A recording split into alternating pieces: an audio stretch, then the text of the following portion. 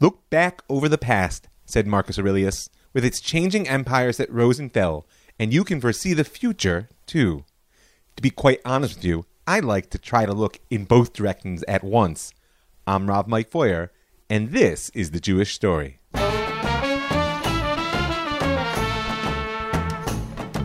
Interlude.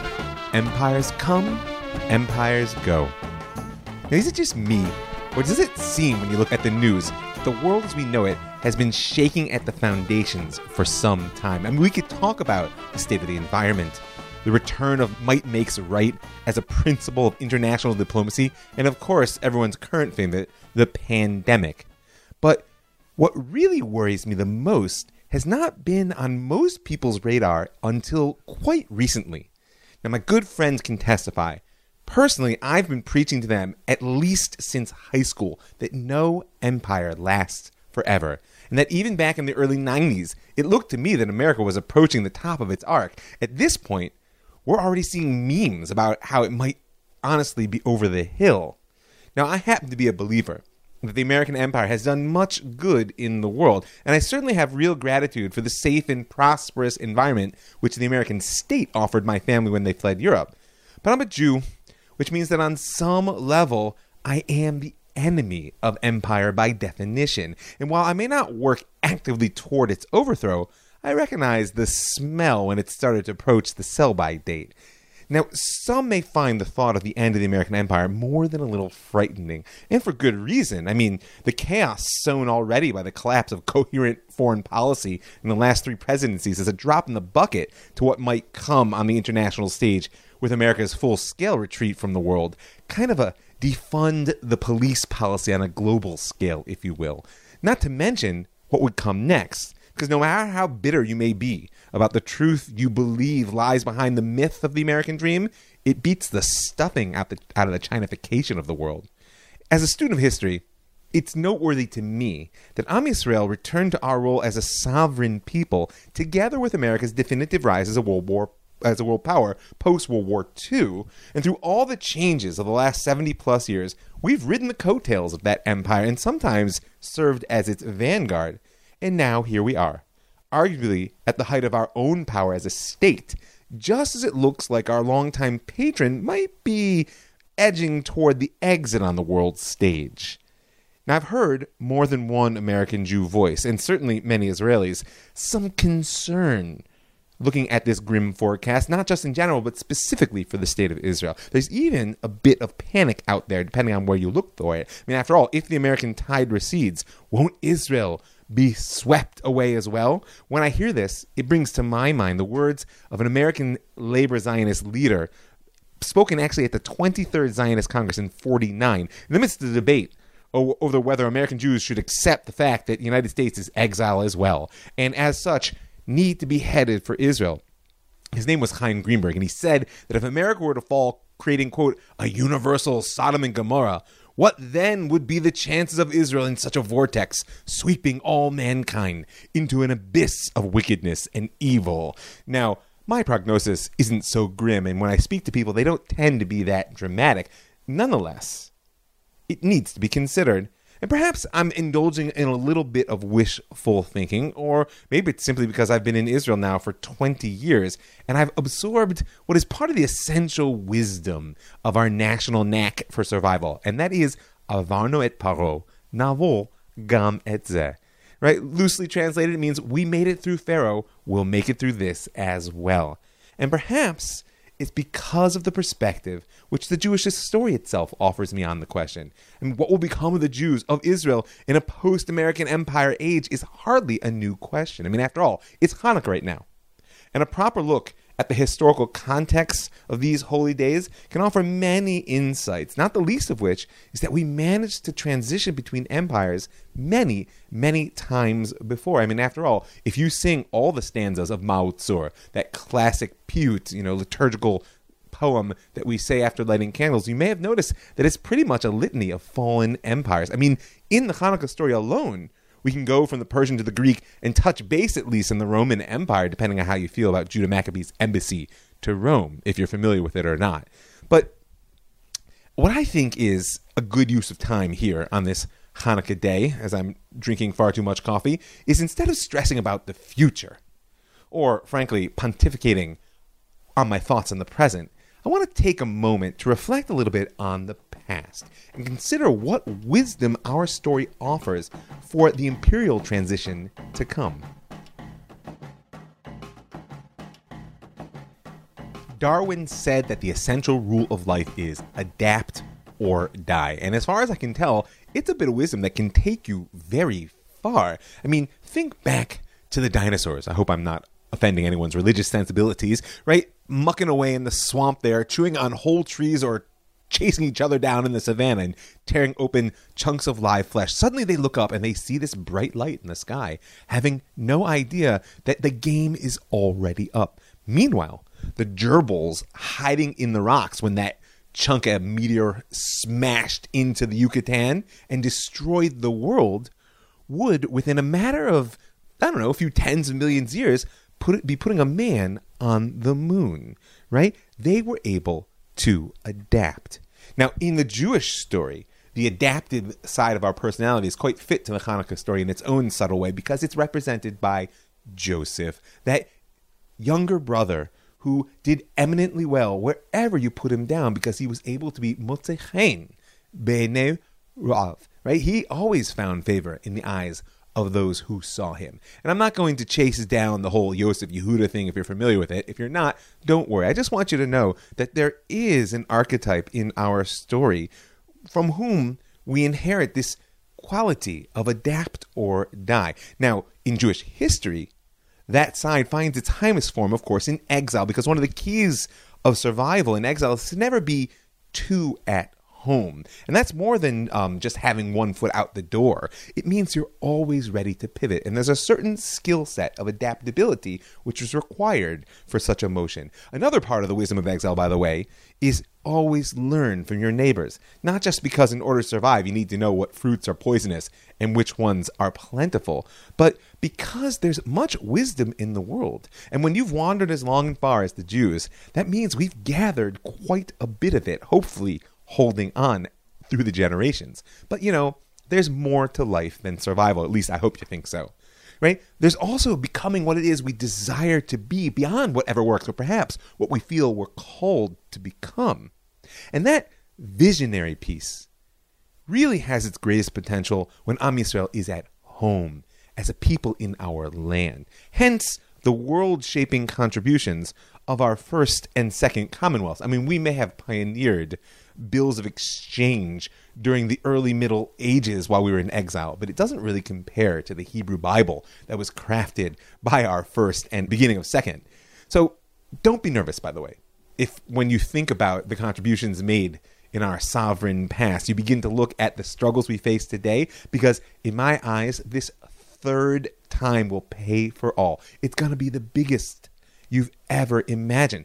We're just at the tail end, I hope, of the re-entry phase. The work, the creative work of what it is to be a people in our land has not yet begun. And on that note, perhaps it's necessary for our patron empire to pass from the stage before we can do so. But focusing, because my stated objective is to learn from our past imperial experiences how best to manage the coming transition of the American empire. And I therefore want to start with a focus on these empires, not on us. Let's call it wisdom from passing empires, or really back to the basics. Because with the exception of the current and long-lasting empire, these are things we've known as a people for quite some time. Now, first, I think if we're going to learn from the past, the best thing to do is to identify what is it that each empire brought to the world. It may not have been the sole source of its power, but it's what that empire brought, either as an innovation or managing to raise a known aspect to an imperial quality and therefore source of power. Because in terms of survival of what comes ahead, once an empire fades, that realm or quality which it elevated is still a source of very important power, though likely less so than when it drove the now fading imperial wave. Nonetheless, it means that there's a position of leader in that realm, or an embodiment of that quality which will be up for grabs, or at least open for negotiation when the current empire falls. That's why, just as an example of what I'm speaking about, something as simple as the ability to organize taxation, the sort of quintessentially Roman quality, was going to be carried by the Jews into Europe throughout Middle Ages and gave us a real source of power, although problematic as well. That's its own story. But we're talking about a little bit further in the past. I want to start, if you're going to have in the Jewish story a conversation about empires, you can't do wrong, starting with Bavel, Babylon. And the essential quality that I'll say that Babylon really elevated, at least again in our story, is reshut. This idea of authority, but not just general authority, but rather how to use specifically courts, laws, and military power to establish sovereignty. If you open up the book of Ezra, who of course was the spiritual leader of the return from the Babylonian exile, right? It describes Ezra as who Ezra alami Babel, right? Ezra came up from Babel, who sofer mahir b'torat Moshe, right? He is a ready scribe in the Torah of Moshe, asher natan Hashem Eloi Yisrael, which the Lord God of Israel had given us. V'yiten lo hamelech ki yad Hashem alav, right? Kol bakashato, right? And the king gave him, according to the goodness of his Lord, the Lord is God, everything he asked for. What was it that Ezra was after? Of course, he was after reestablishing sovereignty and fulfilling the vision of the Torah. But what did he ask the king for that he felt would be specifically effective in working a way out of Babylonian exile into Persian, right? So this is a definite imperial transition. Well, his letter of authority from the king reads, Artaxerxes, king of kings, says to Ezra the priest, scholar of the law of God in heaven, notice the emphasis, you are commissioned by the king and his 7 advisors to regulate Yehudah and Yerushalayim according to the law of your God, which is in your care. Law. It goes on, speaks about the temple, all kinds of good stuff there, and the king's contribution, and then we really get the meat, law and politics. He says, and you, Ezra, by the divine wisdom you possess, appoint magistrates and judges to judge all the people in the province of beyond the river who know the laws of your God, and to teach those who do not know them. Notice the power. It's not just your team. Expand. And furthermore says, let anyone who does not obey the law of your God and the law of the king be punished with dispatch, whether by death, corporal punishment, etc., etc. Meaning, Ezra has been empowered not just as a religious, spiritual leader, and not even simply to reconstitute his community around the temple, but to be the source of law and order on behalf of the king.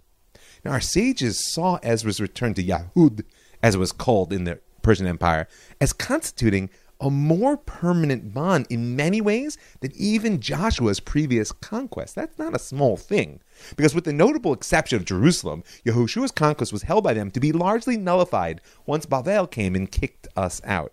You can write me for the details of the argument in the Rambam, but for present purposes, suffice it to say that whatever the divine injunction that had stood behind the tribes, when Joshua and his army claimed the land, it was through might makes right. Destroy the former inhabitants, and therefore, who's really there to argue with you? Not only about what you did, but about its legitimacy. I mean, in their world, might was proof of right. But so goes one, so goes the other. And Bavel kicked us out through their might, or the might of the Lord, depending on how you read it. But the evolution from the Babylonian into the Median and Persian empires, which involved the description that we see there in the books of Ezra and Nehemiah of the returning of peoples, rebuilding of all kinds of temples, reordering of local societies along lines of law, like you just heard, that created a whole new level of what I might call sovereign right.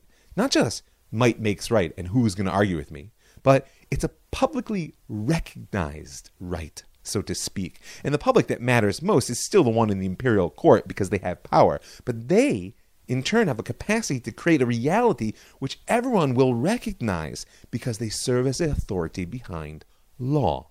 And this is really wisdom number 1, looking back on our imperial relationships. Make sure you enforce the law, because if you don't, you cease to be sovereign. Now that's got a lot of implications if you're reading the news. And I'm not even going to enter into a discourse around questions of justice, which certainly in our story are critical for not only the moral underpinnings, but the practical aspects of sovereignty. But I'm talking brass tacks wisdom right now. Even an unjust law, which is clearly enforced, represents sovereignty and therefore survivability. So there's number 1, reshut.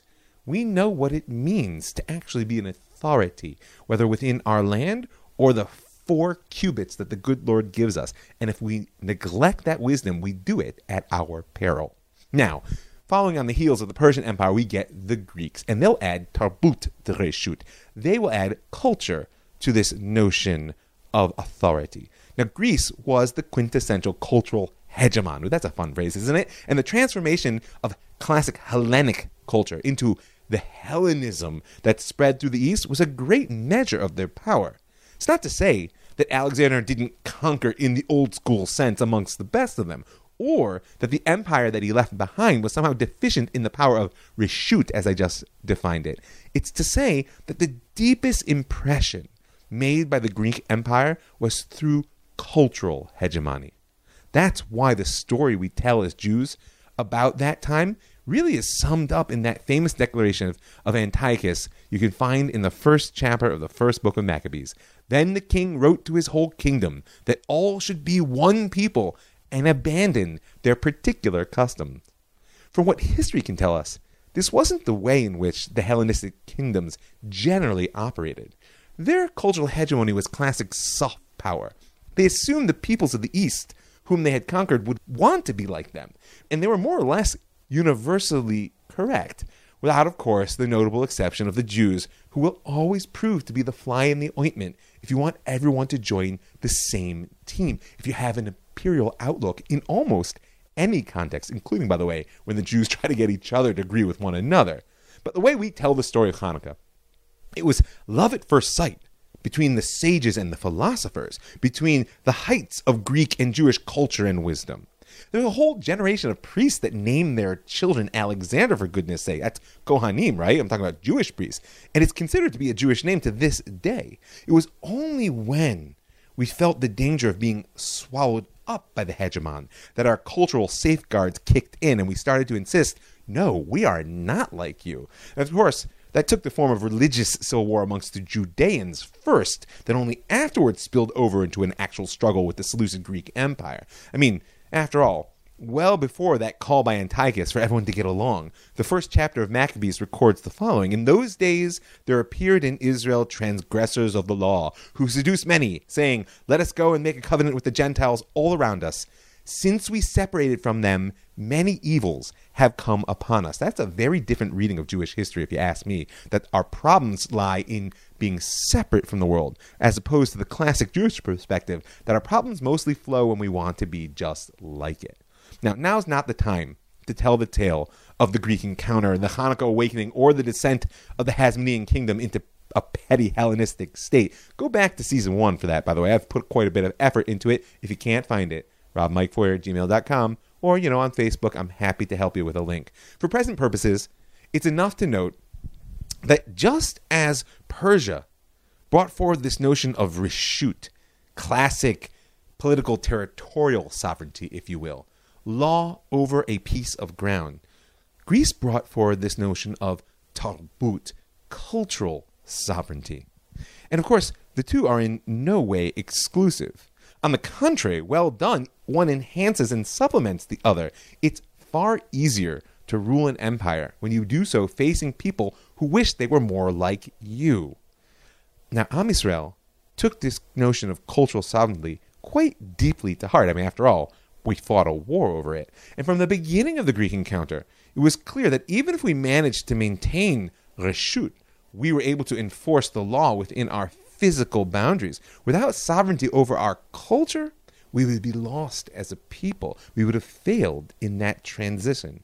Hence, the sort of defined identity posture, if you will, of the Jews was built at the time around maintaining the fences, boundaries, pure and impure, permitted and forbidden, us and them, lies at the heart of what we now know as the rabbinic perspective on identity. And when the bottom dropped out of our territorial sovereignty with the destruction of the Second Temple and the terrible 100 years that followed, and we were left as homeless wanderers, our cultural homeland remained intact and eminently portable. Not only did we reign supreme in our inner space, after a 10-round fight with Christianity, granted, We actually expanded this portable homeland with new aspects of culture, religion, spirit for the next 2,000 years. We expanded our cultural sovereignty even as our reshut seemed to have disappeared from the world. Now, that's not to say that we ever became leaders of world culture in place of the Greeks. Just like we didn't run the world in terms of territorial sovereignty after Persia fell. Don't make the mistake. Our goal is not to be the new empire. It never is. Maybe we'll touch on that at the end. Our goal is to be able to take the wisdom as each empire elevates an element and perfects it and move forward as the story unfolds. And we have been able to leverage this concept of cultural sovereignty to maintain some sense of internal rule in all the vicissitudes of millennia in which we lacked any control over a territory that made reshut, political sovereignty, even relevant. And for survival's sake, in the coming phase, it behooves us not to lose sight of the essential nature of cultural sovereignty. Now, I'm all for extending our reshut over all of Eretz Yisrael, but let's not let the intoxication of our encounter with the land blind us to the essential nature, the critical importance that there should be a thriving Torah and Jewish social culture at the heart of it. We got to not just survive, we want to thrive. So Persia brought reshut, call it political sovereignty.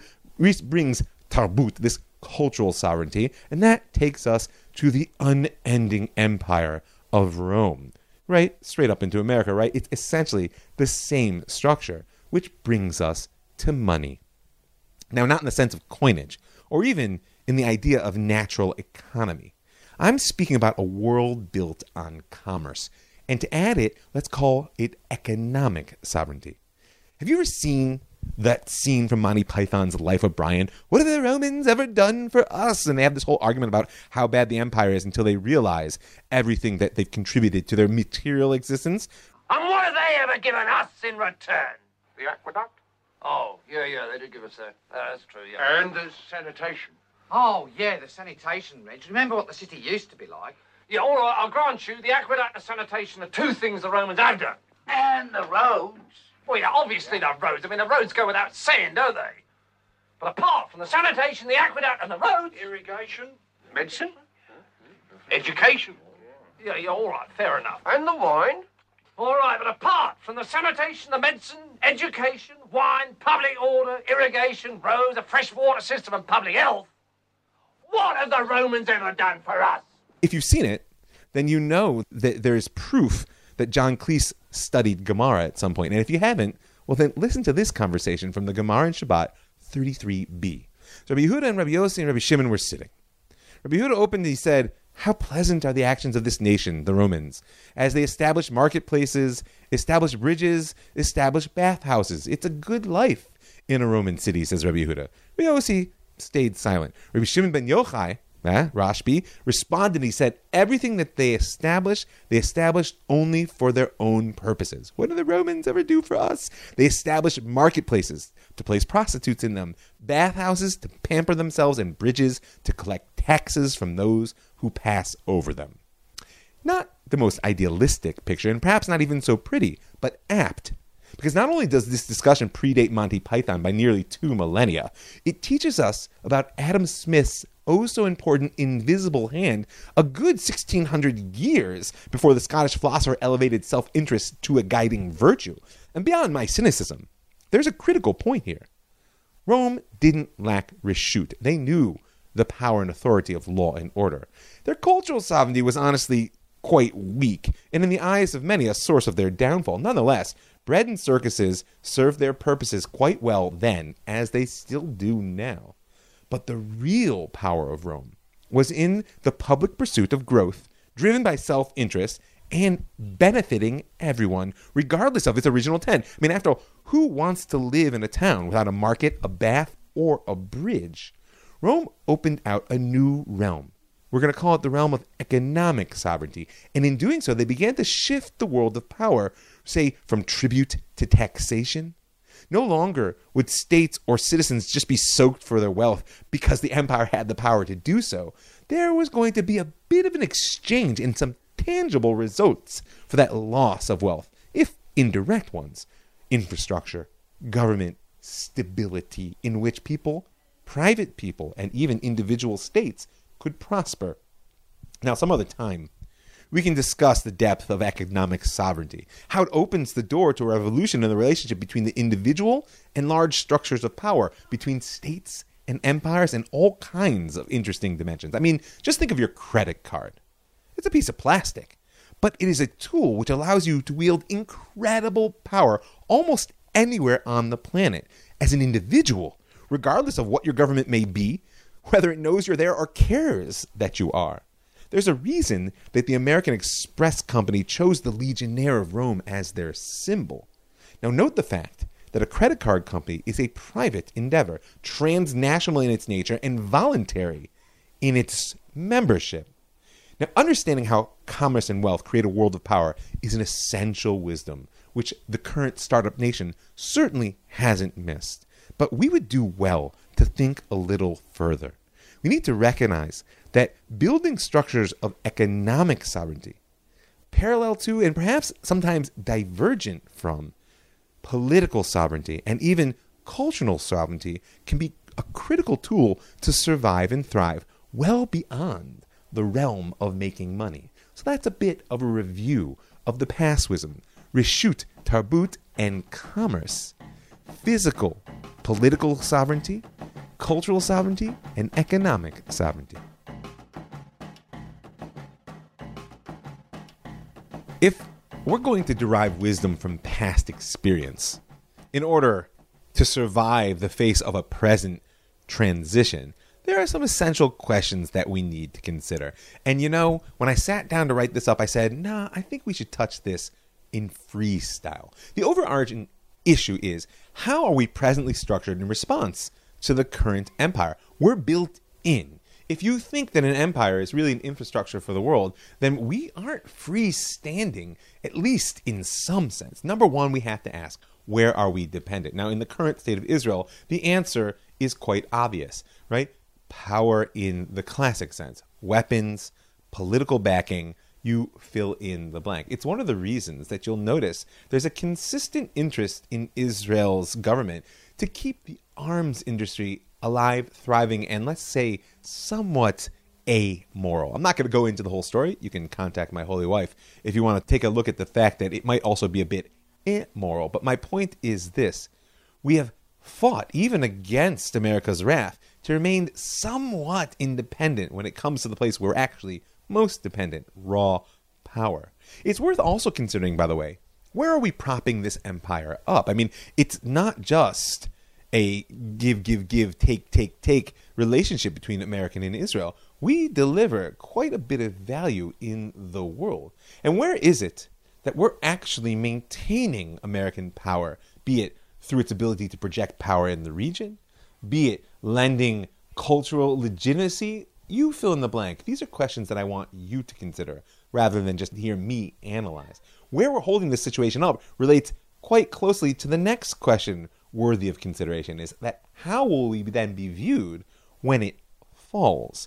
If you take a look at what's happening in America, the cultural discourse that characterizes what I would really say is one of the strongest signs of a transition away from empire, which is the undermining of the narrative there, always the greatest source of cultural sovereignty. And you see how the Jews have somehow maneuvered our way into this unenviable position of being the one piece of American culture that everybody hates, the far left and the far right. Then you can understand why I say that we need to think about where we're at least perceived to be holding up the power of empire and how we'll be viewed when it falls. And a last question for you to consider, again, where are we dependent? Where are we holding the situation up in the sense of propping it up, not in the sense of preventing it? And how will we be viewed when it falls? And last but not least, what has our residence within this imperial reality, our, call it, relationship to empire, brought out within us? You know, as you travel through time, you can claim that every people we meet is simply an accident. And if we picked up a love of poetry from the Arabs in Al-Andalus, or a yearning for philosophy from the Greeks and even its rebirth in the Islamic Empire, you could say those were accidents. Or you could say they were opportunities that brought out essential elements within us. And therefore, we have to say, are these accidents we want to discard we have to go native and look for our indigenous Judean nature? Or is this the evolution which each situation has allowed a new aspect of truth to emerge, in which case we want to polish our relationship that we gained through empire and not discard it? The last question that I want to consider, I mean, at least if we're facing the end of an imperial era, is what's our mission facing this? What's the opportunity being offered here for making God's name great in the world through our actions and, of course, through how we tell the story of that empire's rise and fall? This is always the touchstone for Am Yisrael. Our goal in the world is to make God's name great. If we can't figure out how to do so facing this transition, then we run the risk of getting pulled under with it. Now, this idea that we have a responsibility to tell the story of rise and fall of empire begins back with the book of Daniel, if you're familiar with it. And this idea that God revealed to Daniel this progression of 4 kingdoms, be it in the idol that Nebuchadnezzar saw in his dream at the beginning of the book. You can go back to the first episode of the Jewish story, an episode that I long to remake now that I understand so much more the power there. But nonetheless, it's still there. That first episode, and you can examine the 4 kingdoms there, or if you're familiar with the book, it repeats itself throughout. And that idea that we have a responsibility to sort of see the archetypes which these empires resent and perhaps which underlie them, and to understand their evolution through time, continues in the hands of our sages. In my eyes, it actually reaches a whole new peak with the expulsion from Spain. If you look closely there, and that's back at the end of season 1, beginning of season 2, you'll see that there's an emergence of Jewish history, and it almost bifurcates from Jewish memory, and the two enter into a rich and complex relationship. You can look at Professor Yerushalmi's book, Zachor. If you've never read it, anyway, you need to read it, and that's where you'll get a better grasp of what it is I'm referring to. But we're in the present right now, and a thought on the present day I'd actually like to take from a slightly different angle of how this story is told. You know, if you haven't seen it, it's worth looking into Oswald Spengler's work, The Decline of the West. The title, of course, says it all in terms of our present conversation. Spengler was a German historian and philosopher of history also. In the late 19th, early 20th century, he dies in 1936. He was a fierce critic of the Nazis for various reasons. He was also, in general, a mighty cultural critic. Spengler saw bourgeois European culture as hopelessly degenerate, eroded from within by what he called an excess of liberalism and individualism. This may strike a chord if you've been paying attention to recent events. He also, by the way, saw the socialism and communism, which were striving to replace European bourgeois culture in the early 20th century, as over-civilized ideologies. They were too refined and therefore doomed to failure, in which apparently he was right.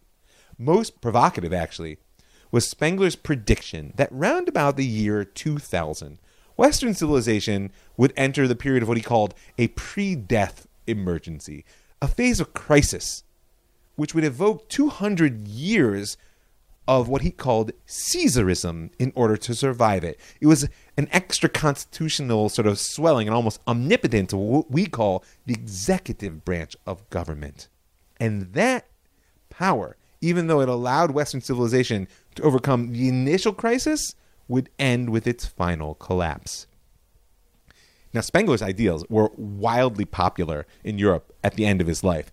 And in our story, you may recall from back in season 2, Abba Ahimeir, ideologue of the radical vision of what became the revisionist Zionists, was a big believer in Spengler's ideas. In particular, Ahimeir was deeply attracted to that age of Caesarism, soon to come, which would, in his own words, at last allow the power of command to order the world. Again, these things may sound familiar in terms of how the Israeli state has developed in response to the American empire. Because whatever you think of Trump, whether you see the bad orange man, I mean, how much more of an Asavian figure could you get there? Or the new Cyrus, he is the embodiment of Spengler's vision. And it's not for naught that President Trump was more popular in Israel than he was even in America. Food for thought in terms of how we want to tell this story in centuries to come and who we are within it. But here's my real final thought, because at this point I kind of feel like I'm rambling, and that's in terms of what action might possibly lie ahead. Like I said right at the beginning, a Jew is the enemy of empire. And ultimately, our mission isn't just to make God's name great in the world in some theoretical sense. It's to be a seed for a new vision of global unity, one which isn't the homogenizing power of empire, but rather a harmonizing ability, which is something entirely different. I'll call it Netzach Yisrael. Netzach's a beautiful word because Netzach means eternal. It's that which lasts. Empires come and go. But what makes us think that humanity, that human consciousness in concert, isn't capable of more, of something which will actually last? And I say in concert deliberately because la menatseach, a menatseach is an orchestrator, a conductor of an orchestra. And how beautiful is it, in this sense, that the very idea that there's a diversity in harmony, which can serve as a source of strength for a nation or for the world, was first articulated in the academic world by the American Zionist Horace Kallen. Once again, you can go back to the beginning of season 3 and check that out. As he says in his 1915 essay, Democracy versus the Melting Pot, extremely important read. There he's speaking about the as yet indistinct nature of the American spirit, and he says, our spirit is inarticulate, not a voice, but a chorus of many voices, each singing a rather different tune. Now notice, many would want to then smooth that out into one note. He doesn't say that. He says, how to get order out of this cacophony is the question for all those who are concerned about those things which alone justify wealth and power. Concerned about justice, the arts, literature, philosophy, science, in our words, all the things that make life worth living. He says, what shall this cacophony become? And in that essay, he puts forward what we know today as a theory of cultural diversity, or the tossed salad. This notion that rather than trying to make the world all the same, let's get the world to work together, in which case the diversity, the rich nature of nations, and even human individuals allows for an almost endless possibility of how the world could be. Not bowing to empire, but dancing together in concert.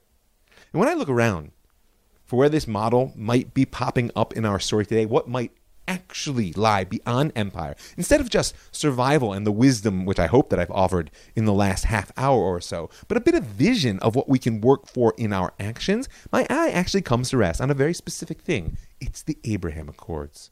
This is a concert of interests with tremendous possibility in the realms of political, cultural, and economic sovereignty as I've defined them.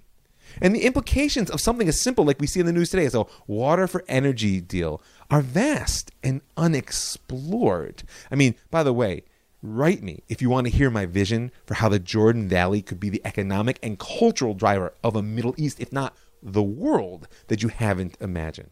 But for right now, I just want to leave you with that thought that there's something possible there. I want to leave you with a little bit of vision, a call to imagination, and a call not to fear what lies ahead in the transition, but to approach it with the hope born of the potential that always lies in uncertainty. Remember, at heart, hope means believing that what is does not define what might be. And together with that hope, I want to call you to faith. To a faith that we as a people, we as a planet, as a species, already have what it takes from our history, not only to survive, but to thrive in the transition between empires. After all, Avanu et Paro, Navo gam et zeh. We went through Egypt, we'll get through this as well. I want to thank a few folks. I want to thank all the folks that give their hard-earned money to make this show possible, to keep it free and widely available. I want to call for you to join them. You can go right now to my website, jewishstory.co. In the upper right-hand corner, you'll see a button there that says Be a Patron. Click on it, and you can give a little bit of per-podcast support. Or if you want to give some Hanukkah gel, a one-time gift, you can write me at ravmikefoyer@gmail.com, or you can send a gift to PayPal with that associated email, or write me on Facebook, Rav Mike Foyer, and I'm happy to share with you the details of how you can dedicate a show. I also want to thank the Land of Israel Network, that's thelandofisrael.com, building a center for global transcendence in the heart of the Judean Mountains. I want to thank the Pardes Institute, PARDES.org.il, for throwing the doors of the Beit Midrash open as wide as possible. And I want to thank you for joining me. I'm Rav Mike Foyer, and this is The Jewish Story.